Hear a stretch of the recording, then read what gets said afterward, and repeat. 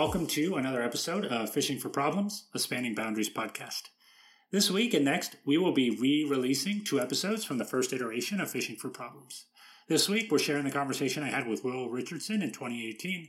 Will is a former public school educator, he's an author, and he's co-founder of the Big Questions Institute. When I spoke with Will, an organization he worked for, Modern Learners, had sent out a list of recommended texts, and one of them was The Skeptical Visionary by Seymour Saracen. I hadn't heard of Saracen and was intrigued by the book. I read it, and it resonated deeply with me, so I asked Will to come on and talk about Saracen. If you haven't read The Skeptical Visionary, I would strongly encourage you to take a look. A few things before getting started. I still think our conversation is highly relevant.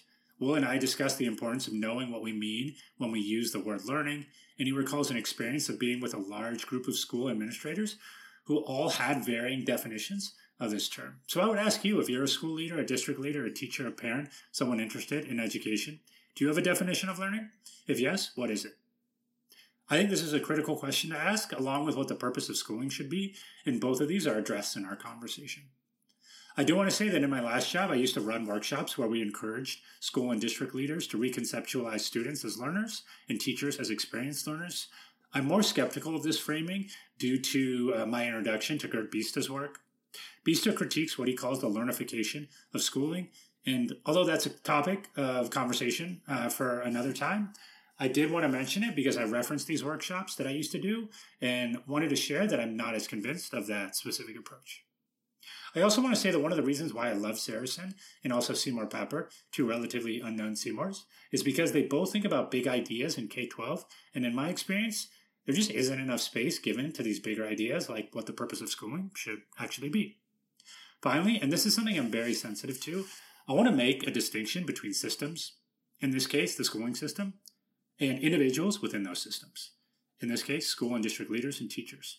Systems are no doubt made up of individuals, but those systems can influence individual action. Will and I are not trying to critique teachers or administrators. I'm a former teacher. My wife is a teacher. The work educators do on a daily basis, especially during a time of COVID, is truly remarkable, and the work is hard. And that's what we're trying to say. Entertaining big ideas is incredibly hard work. And I don't want to speak for Will, but I would guess that he would agree with me in saying that it's work that should be done and can be done, but it takes time, it takes effort, it takes courage. So with all that being said, I hope you enjoy the conversation with Will Richardson. So Will Richardson, thanks so much for joining the podcast. I'm incredibly excited to have you on today to talk about Seymour Saracen. Yeah, my pleasure. I always like talking about Seymour Saracen. So before getting into his ideas, I would love just to hear your background on Saracen and why he's been so influential in the work that you've done. So I was introduced to Saracen by Gary Stager, who is someone who's pretty well known in the world in terms of the maker movement and who has been a progressive educator for 3 decades, doing just interesting work all over the world. Gary's turned out to be a good friend. And actually, Gary is the one that's introduced me to a lot of these kinds of, I like to call them truth tellers about education. Saracen, Frank Smith, Deborah Meyer, all sorts of others that I had never heard of in my 22 years of education, and 5 years or 6 years after that, even of consulting, they were just,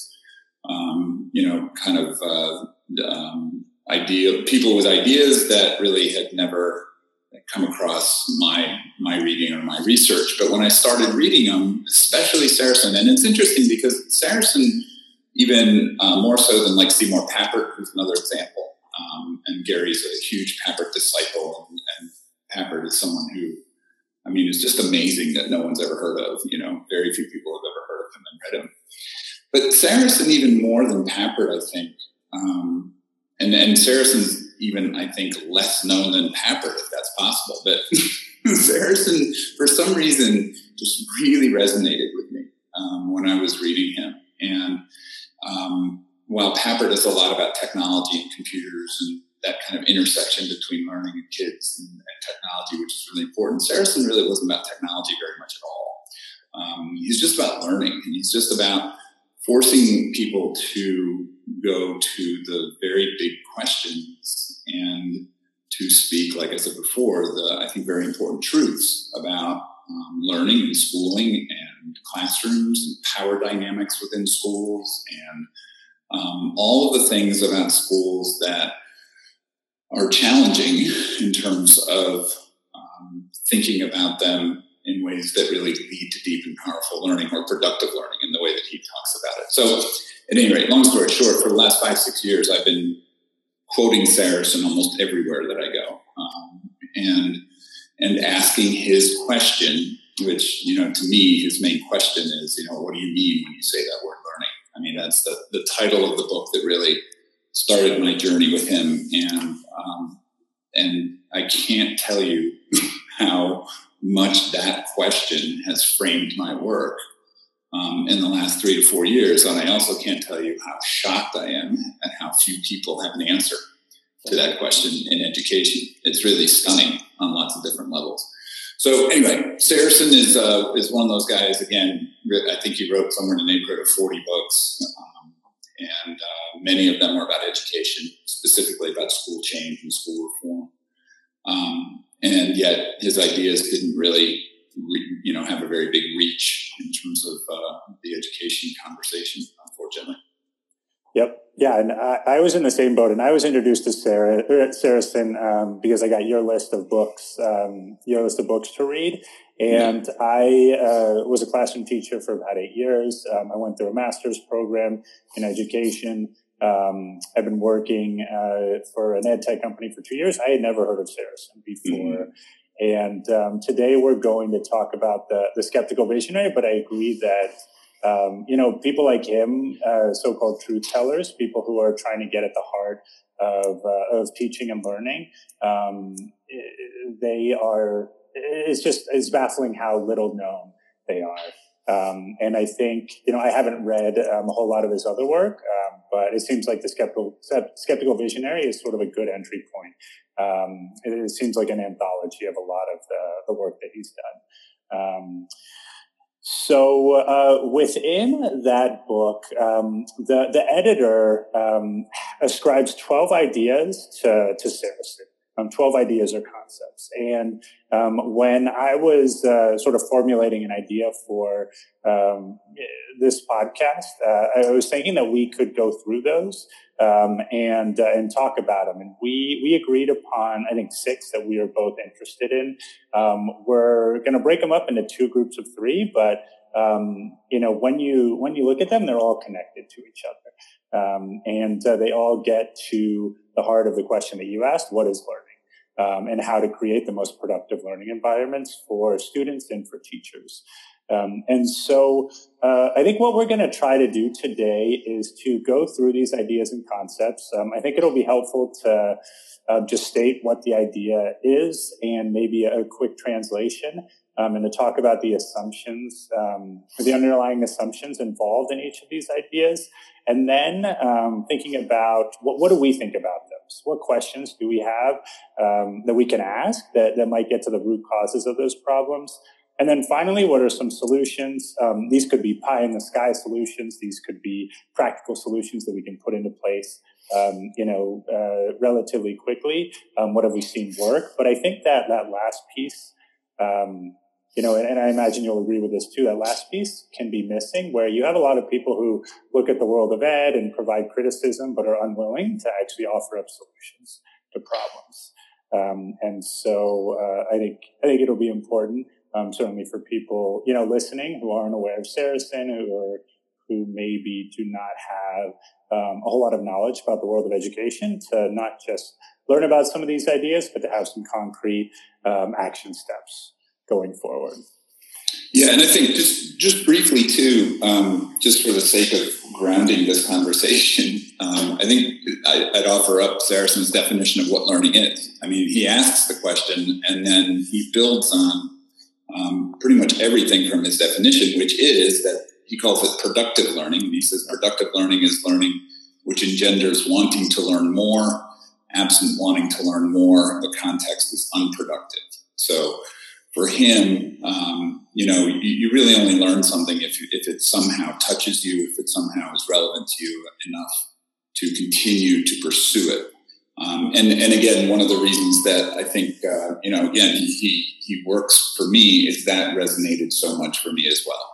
When I thought about the things that I had learned, most deeply in my life, they were all things that I wanted to learn more about. And those things that I didn't really care to continue to learn, obviously, didn't make a big impact on my life and didn't really remember much of it.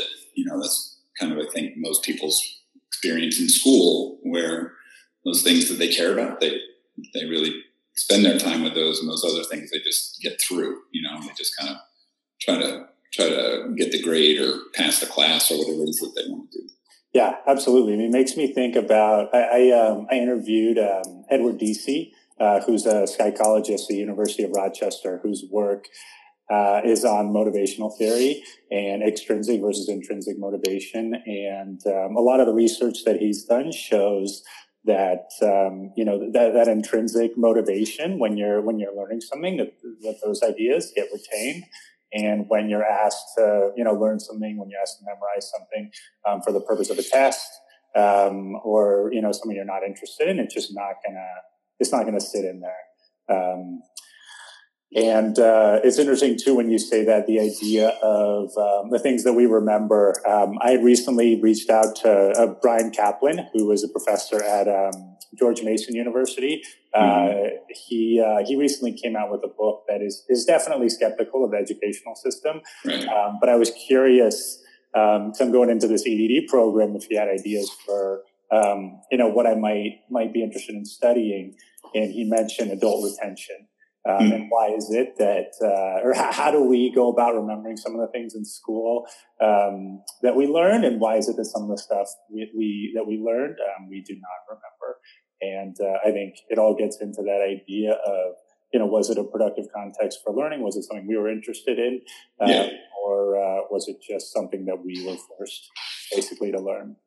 No doubt, and again, definitely want to get into these points, but I think that the interesting thing about that now is, that in this moment we have so much more access to the things that we want to learn more about. Yep. And it's becoming exceedingly easy to pursue our passions at depth in many ways that didn't exist even 5 years ago. And I think that that's what makes Saracen's definition so much more powerful right now, and so much more important, that wanting to learn more part is not hard anymore. It's really easy to do that.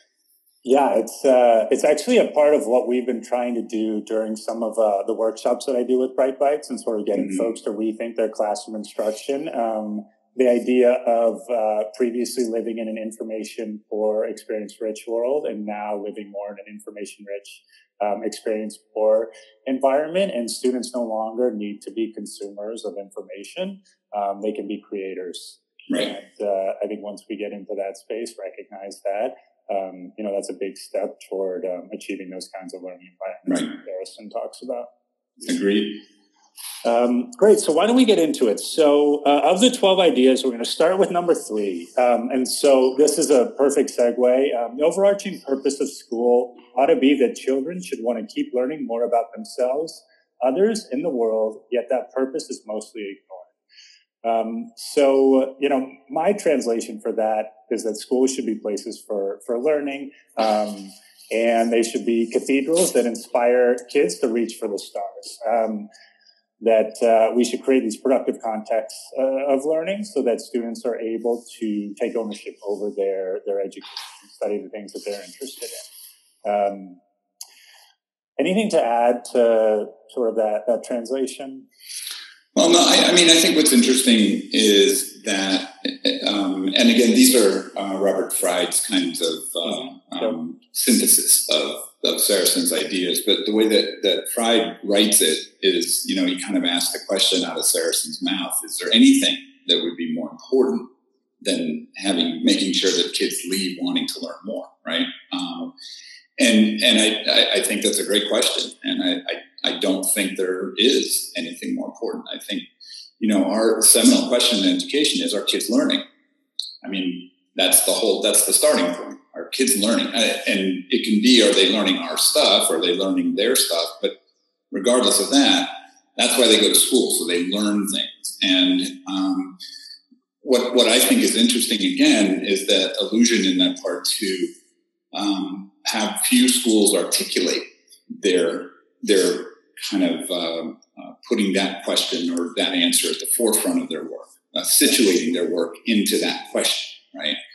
And how it changes everything basically if you go there first. If you start with that, that's a very different path and a very different practice and a very different kind of mission and vision that end up emanating from that than if it's, we got to get our kids in college, or we want to make our kids' career in college ready. And I think that a lot of the things that schools, a lot of the reasons that schools are struggling right now is there's that dissonance and that kind of friction between those two ways of thinking about the world and thinking about the work in schools. Yeah. So, yeah, I love that, is there any other question that matters more piece? And I think most people have struggled answering that in the affirmative. Yep. So inherent in that idea and concept, some assumptions: schools are not places where students are learning more about themselves. One of the things that research, I think, shows students leave schools less curious and less interested in learning. Right. Schools in their current form do not exist to inspire learning. Schools exist to teach students how to pass tests. Students are taught concepts that bear little resemblance to each other, to the so-called real world.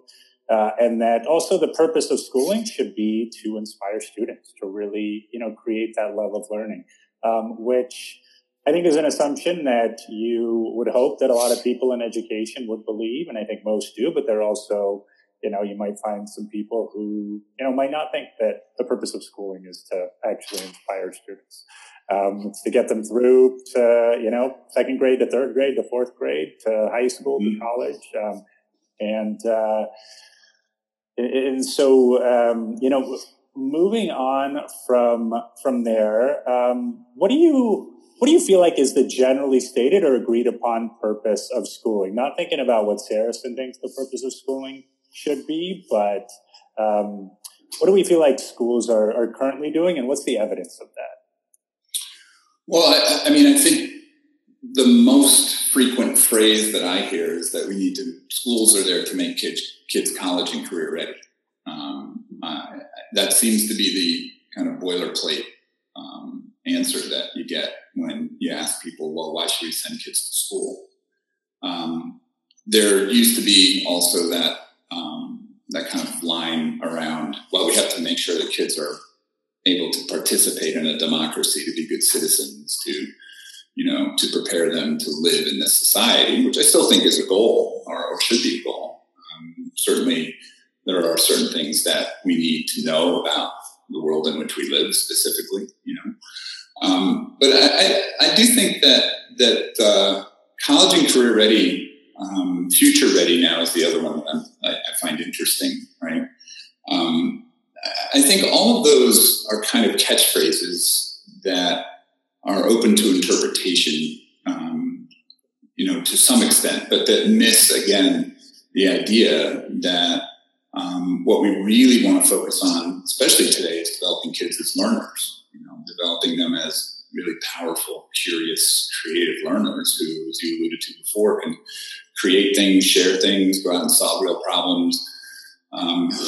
It's not about, getting high enough SAT scores or, taking AP tests or going that path to get ready for college, as much as it's not about necessarily, having some type of technical knowledge or content knowledge that will prepare you for a job. I mean, I think the expectation is these days that you have more and more people are talking about the soft skills, the ideas that you're curious, you're creative, all that kind of stuff. Again, collaborative. And then you can learn the skills that you need to learn for any specific job that you take on or any particular career. I mean, the other piece of this too is I think everyone agrees that 90%, if not more, of what we end up doing in our lives, we learn on the job. Mm-hmm. It's not something that, we pull up from school. I mean, certain very specific professions, obviously, I think college and that path prepares us for those. But even then, the question becomes, are you a learner? Can you learn on the fly? Can you learn with other people? Can you ask the right questions? Can you solve problems? All those things. Yet those things aren't really on the test. Those things are not what are measured, hard to measure. Yeah. So we kind of devalue them in terms of the larger way that we assess whether or not we're doing our work well and whether or not kids are succeeding. That's another one of my favorite words. To define what that means too, in whatever context. So, I think we're not doing a terrible job on what our stated goals are, but I do think that the goals might need to be a little bit different from what we're saying. And again, if the idea is that we want kids to be really powerful learners in schools, the reality is they may be doing okay on those SATs and AP tests and whatever else, but they're not doing powerful, productive learning very much. And that's going to require a shift in our practice and the way we think about the whole enterprise. Yeah, and when you sort of shift the goal from college and career ready to creating, inspired, productive learners, right. The college and career ready piece, you would think would just take care of itself. No doubt. But again, it goes back and we could spend the whole hour talking about the why nots and the barriers and the reasons why this is really hard. But one of the reasons it is really hard is because that expectation of college, when college admissions officers are looking at, whether or not to accept a student, the bulk of what they're looking at are those measurable things. Yeah. It's not so much, is this child really curious and creative and all those types of things. I think more and more they're trying to find evidence of that, but that's certainly not something that is the first pass, let's say, in terms of what they look at the application. Yeah, of course. So a couple questions building off of that. One, how do we get to this place where everything needs to be measured in the world of education? And two, another question. I have two kiddos. I know you have some kids. I remember hearing that your 18-year-old decided not to go to post-secondary institution, right. That she is living in New York. Right. And I guess the question I have there is, what did you want your kids to leave with at the end of high school? And I've got a 3-year-old and a newborn, and I think about that a lot as I look forward to their educational experiences. Well, I think like every parent, I wanted them to be happy. I wanted them to find joy in their lives. I wanted them to have passion about something. I wanted them to want to learn about the things that they cared about, to make good decisions. All those things that I think parents would say. I don't think that's any different. I wanted them to be prepared to be on their own, to be independent. And I think for the most part they were. Like you said, my daughter's she's been in New York City now for 2 years and learned a whole bunch about life, and that I think is going to serve her very well down the road without necessarily, going to college in the traditional sense. She's been taking some courses, but even those are not. I struggle with her taking courses online and the way that she's doing it, because I'm not so sure that those courses are really productive, in Saracen's words again, right? But they are checking some boxes that make her feel a little bit better and will prepare her for that path if she wants to take that path. So it kind of goes back again to those barriers or expectations that are in place that make it difficult to say that those things aren't important, even though we know they may not be effective, if that makes any sense, right? Yep. Yep. But I don't think anybody wakes up, any parent wakes up going, gee, I hope my kid's a straight A student. I hope they get perfect scores on the SAT. I don't think that's at the top of the list. I think at the top of the list is, I hope they end up being good people. I hope they end up being, able to navigate the world in ways that are healthy and are productive and contribute and all those types of things. Well, so when you use those words, happy, joy, passion, I'm not sure how many high schoolers would describe their high school experience using those words. Yeah, probably not many. At least classroom experience. Classroom experience. And I'm curious. So we've talked about, what we feel like The purpose of schooling should be creating those productive contexts for learning, inspiring learners to want to learn more about themselves. How do we get to a place where those concepts of joy, of happiness, of passion are exuded among high school students and are just part of the natural makeup of a community, learning community? Yeah, and the key word that you used is most, not all. I mean, I know of lots of kids who are happy and joyful and motivated in school. And the defining factor, I think, is that they have agency. They have choice over what they're learning, how they're learning it. They are able to choose things that are meaningful to them. And they have the help of adults who are inspiring them and motivating them and nudging them and pushing them and, pushing them to places that maybe they can't go on their own. But the kids are in charge. The learner is the one that's really in charge. And again, we use all these terms: learner-centered, student-centered. I'm not so sure that we use those terms to the extent that Saracen would, define them, or that I would define them. But I think it really, if you want joy and if you want passion and if you want real engagement, then I think you have to give kids as much agency as you can possibly give them, given the realities and the circumstances of the world in schools today. Right? We can't ignore those realities. We can't ignore that kids have to pass tests and do what many of us would consider to be stupid things, but they're still in place. But having said that, I don't think the two are mutually exclusive necessarily, and I do think that we can make really great gains in giving kids lots of chunks of time where they are joyful and passionate and interested. One of the things that always interests me is when I hear people talking about Genius Hour. Right? That's another one of those things that a lot of schools are trying to implement. And whenever I talk to teachers who are doing Genius Hour, they rave about how interested their kids are, how passionate their kids are, all the great work that they're doing.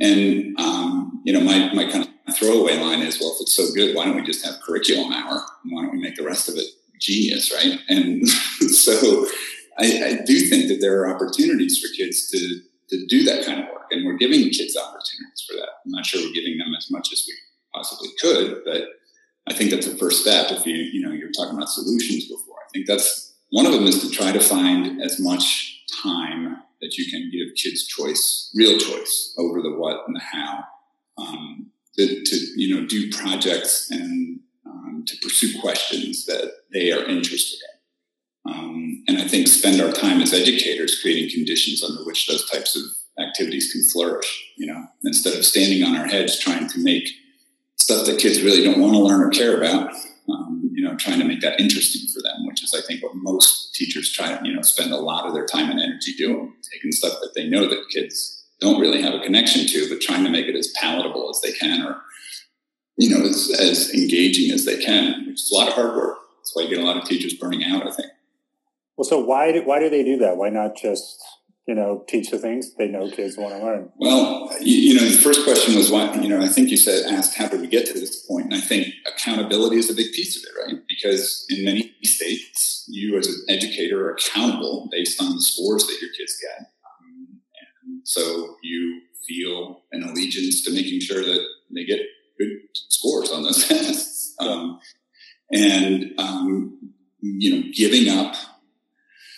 Giving up the time that you used to spend in, I don't know, you called it this, but however you want to call it, in test prep or in going through the curriculum lockstep so that, you made sure all of it was covered, and that the kids were prepared.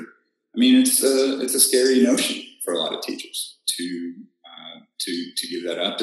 You need to have some trust in the idea that if kids are learning passionately on their own, they're going to cover a lot of the curriculum and cover a lot of the skills they need to pass the test anyway. But you also have to be in a culture that supports that, one that, kind of supports innovation and doing things differently. And a lot of teachers just aren't in that type of situation. Yeah. Well, so let's build off that accountability piece and segue to the fourth idea that that's ascribed to Saracen. And so, number 4, the educational system, quote unquote system, has an oppressive impact. And when that system continues unseen and unacknowledged, progress is stifled. And so the translation, the educational system doesn't serve teachers, students, parents, or schools. It serves itself. I think the quote that's used, I think in the book, this is a system that nobody designed, nobody champions, nobody in their mind would duplicate, and almost nobody challenges. I think an interesting assumption also within the text is that ignorance of the system perpetuates its worst attributes, but that the assumption is that the system is broken and it only serves itself. I think that's a core assumption of this idea. What would you say to that idea of the educational system having an oppressive impact? I would generally agree. I don't think that there's a lot of evidence that the system was built for innovators or for people to be able to take their own direction in what happens, in the learning context. I think the system was built for a very kind of standardized outcome. I take issue a little bit with some of the narratives and histories that are thrown around about, the industrial era and all that kind of stuff. I mean, certainly, but schools have changed a lot since then. Mm-hmm. But at the end of the day, the architecture of the school really hasn't changed that much, right? I mean, we still have the same types of age groupings and subject groupings and assessments and power relations and all that kind of stuff that, led Seymour Papert to say that the system is self-preserving to the effect that it almost has like an autoimmune response to change, right? That's my favorite Papert quote. He used the example of technology and computers. When we first brought them into schools, we put them in a lab down the hall, right? Because we were kind of pushing them out to the edge. And now we've evolved a little bit around that, but we still have a lab mentality, I think, in terms of our approach to technology. So, I think the system itself I don't think the system's broken. I think the system's working really well. I think what we have to do is break it and keep trying to break it because what it's not doing is producing productive learning contexts. I think that's what Saracen would say, that the conditions and the structures that are in place are not conducive to wanting to learn more. They're conducive to, I need to learn as much as I need to learn in order to pass the test and then, move on to something else. And that'll, the idea of the architecture of the school can take us into the fifth idea. But before going into there, who is the object of this oppression? Who is being affected by the educational system, and its structures continuing unseen or unacknowledged? Well, I think you can make the case that it oppresses everyone within the system. I think that certainly students bear the brunt of most of that because they lack agency, they lack choice, they lack freedom. Deb Meyer writes about the fact that American public schools are probably the least democratic institutions in this democracy. And that, students have very little choice or say in what happens to them. I think that's evidenced by the fact that 98% of all the workshops or professional development things that I do, opening days or whatever that I do, kids are not involved in that at all. They are not there. Their voices aren't privileged. You know what I'm saying? So I think there's no doubt that students are oppressed by the system. I think teachers are oppressed. Teachers are oppressed today for lots of different reasons. It's not a wonderful time to go into education in a lot of places in this country. But I think that generally the system oppresses them again by the ways in which they are held accountable, by the kind of narrow definitions of success, by cultures that really don't embrace innovation and don't in fact kind of encourage innovation, and so that's a problem. And I think that administrators do leadership within schools. I think In many ways, they feel oppressed because their hands are tied. Again, in terms of the accountability, not just of their own work, but of the entire school. And because of Saracen again writes a lot about the power relationships that they have with parents, and that they have with their board, and that they have with community members, and back and forth. So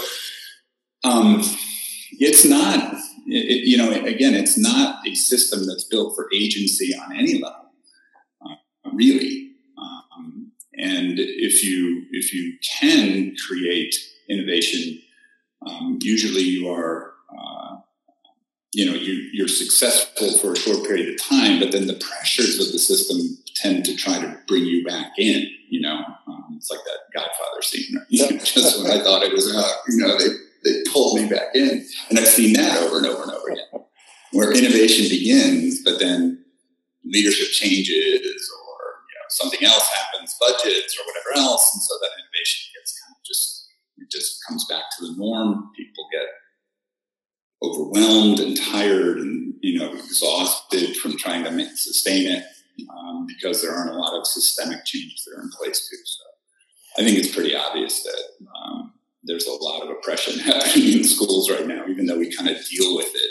It's not like people are walking home crying every day, but certainly they're limited in what they do. As I was thinking through this question and creating just a simple hierarchy within a school district, starting with district admin at the top, school admin as a second level, teachers as the third level, students as the fourth level, parents as the fifth level. I think it was clear that on all of these levels, you have folks who, like you said, they lack agency.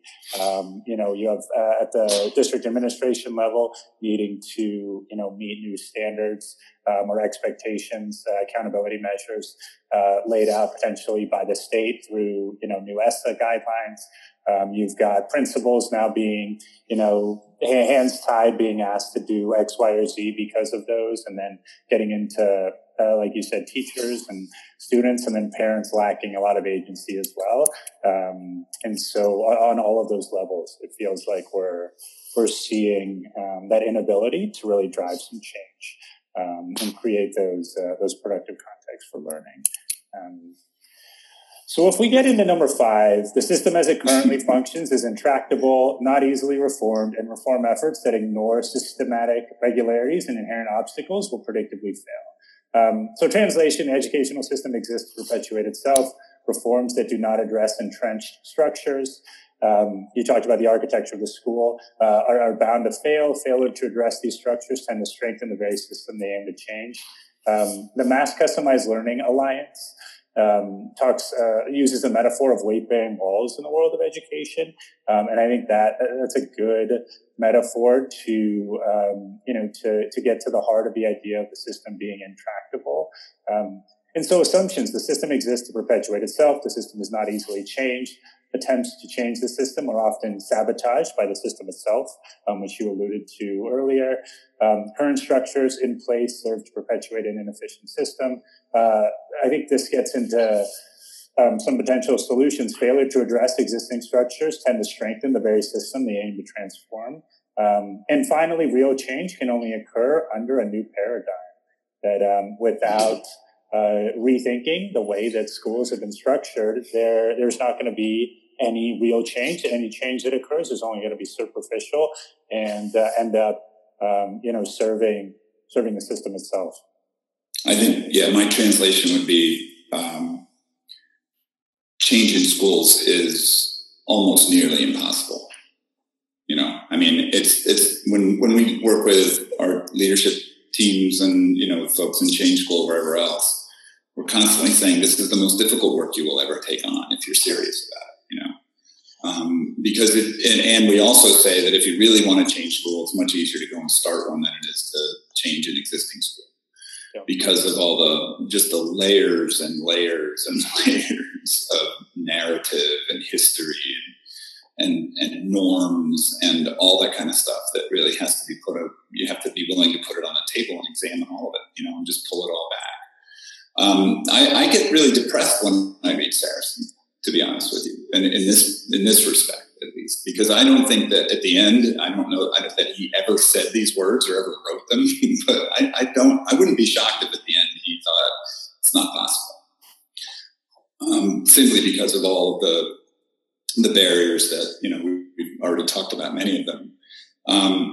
We've come to the conclusion, in my work with Bruce Dixon and Missy Unlearn, Change School and Modern Learners, that, it really does require, first and foremost, a long-term conversation around what you believe in terms of what learning is. And then some really hard questions about what commitments you hold to kids and to the world. And that's kind of built on some work that was done by David Gleason in a book called At What Cost, which is one of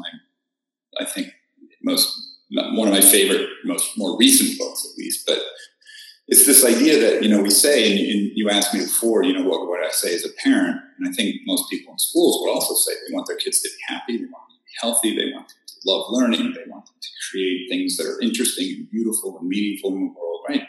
If we got 25 educators together, I don't think it would be a very difficult conversation to come to consensus as to those commitments, first and foremost, that we have to kids. But we also have competing commitments because of the system. We have competing commitments to ourselves and to the school that in many cases are not aligned with what we want is best for kids. We make it a really highly competitive environment. We celebrate achievement, and we don't really lift up those kids who may be achieving in other ways, but don't show it in terms of the college and career type of traditional ways that we look at it.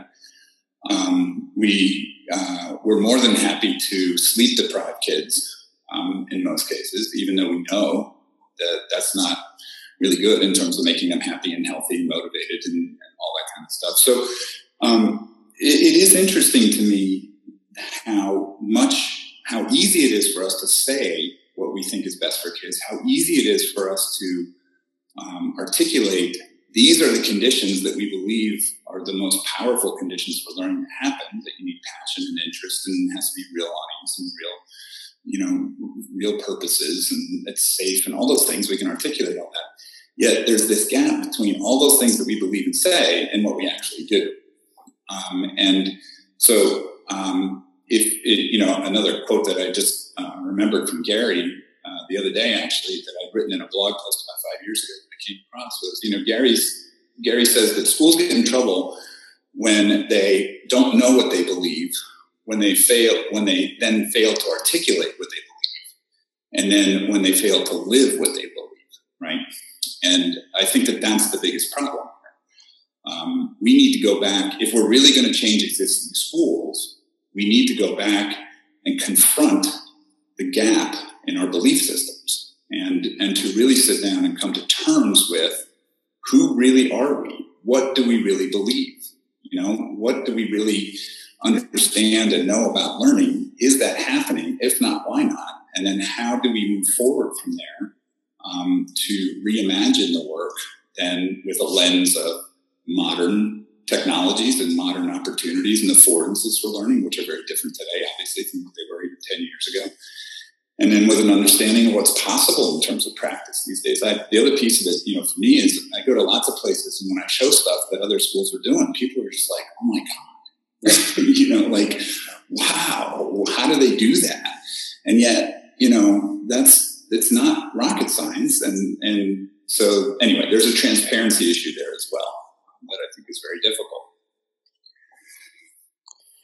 Yep. And I think one thing that B. McGarvey from the MCL movement has said a bunch is, if you're not going to live up to your mission statement, you might as well just paint it over with white paint, not even bother having it visible within the schools. One of the things that we do also during some of our on-site workshops is, trying to help folks think about a new mission or vision for what learning looks like in their districts. And once that's developed, once you have that down, and you're thinking about what to do next, one of the things we come across are school districts with 5-10 initiatives going on, most of them disconnected to each other, with no real no real plan of attack for implementing any of them with fidelity. And if you have that mission or vision and you're thinking to yourself, okay, we, have this idea of doing X, Y, or Z. Does that align with your vision? Great. You know what? Let's go for it. Does it actually improve our opportunities to provide real learning experiences for students? If it does, let's do it. If it doesn't, you know what? Maybe we should rethink it. But I'm seeing that a lot of folks are struggling, like you said, to really put that together and have a meaningful conversation about what it should look like within their schools and within their districts. Well, I think the reality is every school has a mission and a vision. Not just about every school has a mission and a vision. The vast majority of schools, if you go walk into those schools and ask people what the mission and vision are, they have no idea what it is. They're not living it. It's something on a website. They can go find it somewhere. So I think that's a problem. But I do, again, think that there is just an urgent need on the part of educators to start with, what do you believe learning is? I'll just give you, a quick story, just really fast. Recently I was with a leadership team of about 75 people. Basically, I'd gone on this school's website, and on one page, they had used the word learning 17 times. And I was like, oh, this is great. And they had some good rhetoric up there, too, actually. I was looking at it, and it was pretty interesting. So I said to them, okay, so just grab, there was paper and pen. I said, just write down your personal definition of learning. And then after they did that, I had them at their tables just share out what you wrote, and just talk about that for a couple minutes. And then after that, I just said, okay, raise your hand if you're at a table where everybody basically had the same definition of what learning is. No hands went up. And I said, I just made the point. You used that word 17 times on this website, yet there's no coherence in this room as to what that word means. Why? And what are you talking about up here? You have no idea what you're saying when you do this. And I look at the schools that I think are doing powerful work right now, right? All of them bring it back to some coherence around what learning is. They may not be, as clearly articulate as some others, right? But they all come back to some principles or some norms or some understandings around this is what we think learning is. And so their vision and mission are built on that. Their budgets are built on that. Their technology purchases are built on that. Their curriculum, pedagogy, everything comes back to, does this now, promote or align to our understanding, our belief, our principles of what learning is? It floors me how few schools have done that work. And, you talk about how, we talked about how changes don't sustain or initiatives don't sustain, or that's why they're not rooted in something that everyone understands, that everyone has had a chance to talk about, that there is coherence around, and that everyone at least buys into a mission and vision that's built on that, and they can say, this is where we're going, this is why we're going there, this is what it looks like. The rest of it, in most schools today, it's like all over the place, right? Little individual things that people are doing makes the school day extremely inconsistent for kids and for teachers, and it's just not a functional way of learning, especially if you're trying to change school. So this, I think, takes us into number 9 about the democratic principle. So the democratic principle, while celebrated in America, is undermined or ignored in our schools or school systems. And I think the translations of school that I have, schools are hierarchical organizations. Those affected by decisions are not included in the decision-making process. And this is a most un-American practice. I think that the democratic principle is certainly, I think it's a foundational component of the American idea, of the rhetoric behind the American idea. I think obviously much less a reality in practice throughout American history. But the idea of the democratic principle certainly, I think, without a doubt, seems to be undermined or ignored in schools. It's a key feature of the system, the lack of decision-making power, the lack of input into really shaping schools. And so we've talked about lacking a mission or a vision. I think that directly relates to this idea right here of not empowering multiple stakeholders to come together and have those kinds of conversations. To really discuss like what we want for our kids.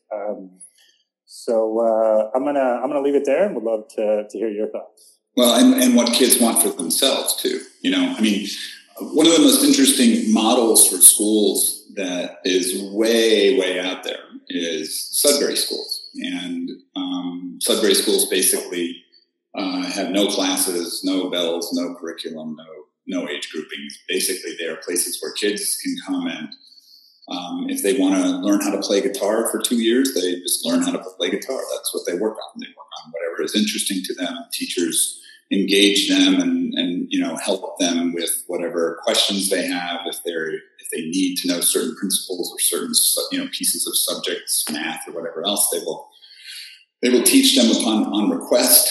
And the interesting thing is too that Sudbury schools basically kids graduate, go to college. I mean, they end up being normal people. But one of the things that I love about Sudbury schools is that kids have a voice in every single decision that's made in the school, from hiring to firing, to budgets to everything else. There's a school council. Every child has voice, and that is just the expectation. That's the feature, right? I think that there's so much that can be learned about being a responsible, respectful, interactive citizen when you are asked to participate in that type of an environment, And most kids in most public schools have no say in anything that happens to them, which on the face, like I said before, when quoting, Deborah Meyer, on the face of it, it's the irony is just rich, especially in this country, and I think does a great disservice to our kids, because not only aren't they participating in it, but we're not modeling it. We're not living it in our own relationships, and if you really want to go down that path, teachers don't have a lot of say in necessarily what happens to them in lots of places. And so anyway, yeah, I think that's a huge piece of it. And one of the reasons, again, why it's so difficult to change schools. I think if more people had more power, it'd probably be easier to have those conversations and move things down the road. Have you ever seen the movie Accepted? Nope. So it's just kind of a goofy comedy from 2006 about a bunch of students who do not get into college. They do not get anywhere. So they start their own college. I'm not going to throw in any spoilers, but it's just an interesting critique of our educational system. Yeah. And so if you're looking for something totally mindless, but possibly incredibly smart. That's something relevant. Yeah. Well, so I have to ask, is if I'm listening to that and I hear as a parent, my student's going to go learn how to play guitar for 2 years. Or 6. Or 6 years. Yeah. Let's say they're 12 years old. What about math? What about reading? What about social studies? What about science? How can I accept that that's a good use of their time without seriously having concerns about their future? Well, I mean, so I would take that at a serious level and at a somewhat cynical level, right? So I think one question I would ask back and say is, well, how much of chemistry and science and history and math do you remember from what you took in school? Yeah. And let's add up all the hours that you spent doing that stuff and compare it to what you actually know and use. And there are hundreds, if not thousands of hours with that. Reading is the one that I think is a little bit different, right? Because that's kind of basic literacy and at the higher levels that you were able to read, I think the more possibilities you have in order to engage, with different ideas and to learn. And so I think that that's a really important one. But I also think too that the idea that every kid has to read by 3rd grade is just stupid. Kids will read when they have a need to read, when they have a passion to read or an interest. I hear stories all the time about kids who, 8, 9, 10-year-old kids who didn't read, and then all of a sudden they came home or they went to someplace and they saw a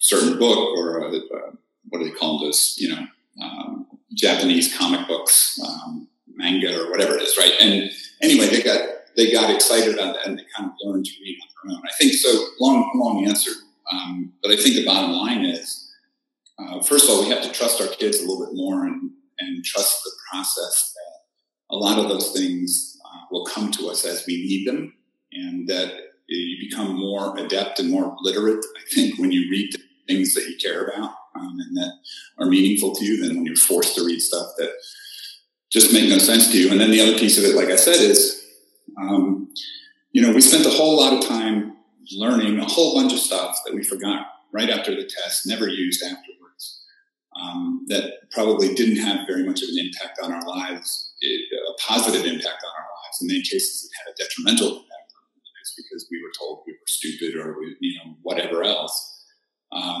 And I don't buy that argument that they're going to be in some way,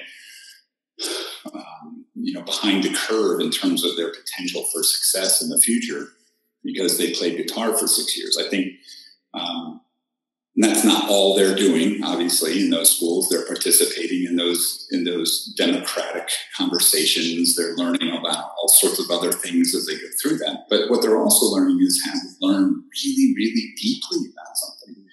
And, those kids who pursue things over time come up against challenges and failures and roadblocks, and they learn to overcome those. They learn how to seek out help. They learn all sorts of really powerful things about learning that I don't think our kids in public schools or in regular schools have a lot of chance to do. They don't have a lot of opportunity to do that because most of what they learn, the old saying, right? It's a mile wide, inch deep. They don't really go very deeply into anything. And I think that that's one of the prerequisites for learning is that you have to struggle through stuff. You have to be willing to deal with failure and to overcome roadblocks in the service of something that you care about, something that you want to get that answer, and so you keep pursuing.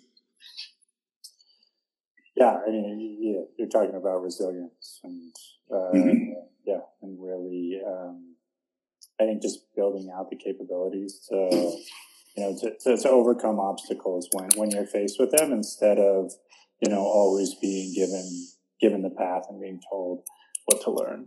Right. And a lot of parents will say, "Well, where's the rigor? There's no rigor."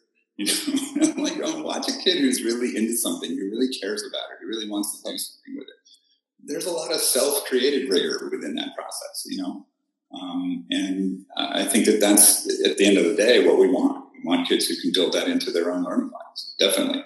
Yeah, no doubt. Kids who are excited about the things that they're learning and not just like they need to learn about the things that they're told are important. So moving on to, we'll talk about one more. Sustained and productive context of learning, this is number 7, cannot exist for students if they do not simultaneously exist for teachers. There are power relationships between teachers and parents, power relationships between teachers and administrators. The way that the use of power replicates itself is absolutely fascinating, I think, but we can save that for another conversation. But according to Saracen, teachers generally feel disrespected by admin. They're left out of the decision-making process because admin oftentimes don't believe they're capable to be a part of it. Makes me think about a little bit of DC's work, and admin are in one-up positions. They're the socializing agents in the teacher-admin relationship. And I think it creates some resentment among teachers, the inability to exercise their own agency. So, what structures are in place that prevent teachers' development? And why are teachers not allowed to be learners in the classroom? Learners in their environments? So, I think that last question is the one that's really interesting. And we look a lot at cultures. I read a lot of Peter Senge, a lot of Russell Ackoff, people who are kind of systems thinkers, and also people who are looking at how do cultures within the workplace or in schools. Peter Senge, wrote a book called Schools That Learn, which is fascinating. But I think it's really interesting that the vast majority of cultures that exist in schools are teaching cultures. If you look at all the PD that teachers get, it's about how to be a better teacher. It's about pedagogy. It's about improving outcomes. It's about, raising reading scores, whatever. It's all about how do you technically get better at the craft of teaching. Teachers, by and large, are not seen as learners by anyone. Kids don't see them as learners. Admins don't really see them as learners. We talk about professional learning all the time, but it's really not about what the professionals want to learn about. It's the same type of agency issues that kids have, that, teachers, the things that they really want to go deeply into are not usually supported. They're not given time. They're certainly not compensated for the time that they put into those types of things. So what I love when Saracen says that, I just think it's crucial. If we're going to create learning environments, classrooms for kids that are based on passion, interest, time, agency, doing real work, solving real problems, collaborating with others, all that kind of stuff, then we have to create those same conditions for teachers. And what I love is when I see schools like American School of Bombay, when I see schools like Scarsdale Public Schools in New York, other places, where they really encourage teachers to learn deeply, either by doing classroom research, action research types of projects in the classroom, or simply by going and pursuing other interests that they have, that they want to go into depth. And they may not have anything to do with the classroom, but they have a lot to do with learning how to learn and thinking about learning and reflecting on learning and all that type of stuff. So again, I think it's a difficult path if we say that we want kids to be really deep and powerful learners, but then we don't privilege teachers being deep and powerful learners in classrooms as well. It's almost like saying, well, here, go learn how to drive from this person who doesn't really drive a lot or doesn't really know how to drive very much, or isn't very good at driving. We wouldn't do that. Yet, if we want learners, we need them to be with learners. And I do think it's interesting that I think the second most popular free online course in the world right now from San Diego State is Learning How to Learn, which is, it's pretty cool. I mean, there's obviously an interest in it. But we have to create those conditions. I think Saracen's spot on with that. It's just very difficult to make those things happen for kids if we're not making them happen for teachers as well. Yeah. So one of the things that we've been doing, again, during some of the workshops that we do and trying to get folks to rethink their learning environments is we'll ask them to basically close their eyes and picture a student, picture a teacher, and then, write out what they're seeing and do it a second time. But instead of seeing a student, you're seeing a learner. And instead of seeing a teacher, you're seeing an experienced or professional learner. And just that change of vocab can create a shift in what kinds of classrooms they're seeing. And when you talk about providing more student agency, I think a core component of that at the same time is providing teacher agency as well, is creating a learning environment where everybody's learning from each other. And I think technology presents a unique pathway towards this where, you think about, teachers saying, I'm not sure how to do this. I'm not sure how to, use this specific application. I'm not sure how to, create my own podcast or create a video or whatever. You know what? I guarantee you that you have at least half of the students in your class are able to do that on their own. And so let's learn from them, but also let's create opportunities for teachers to really develop as those learners in the classroom, because like you said, you want learners learning from other learners. And I think too, just kind of, one last point on that the schools that I've seen that do that really well, they make the time for it. And that time piece is a priority, whether it's a day, a quarter for teachers just to get together to reflect, or whether it's, every Wednesday morning from 7 to 8:30, we have a late opening because teachers are going to sit and talk and do PLCs, which can be done really well or not so well. But you know what I mean? So it's something that schools look at and they say, we have to make time for this. It's not something that we can expect people to build in to their the current schedule or the current setup. And then even at the end of the day, one of my favorite schools in Australia does a 2-day all staff retreat, and that's a smaller school, only about 45 teachers. But all they do is talk about Vygotsky and Dewey and Montessori and Malaguzzi. Go figure.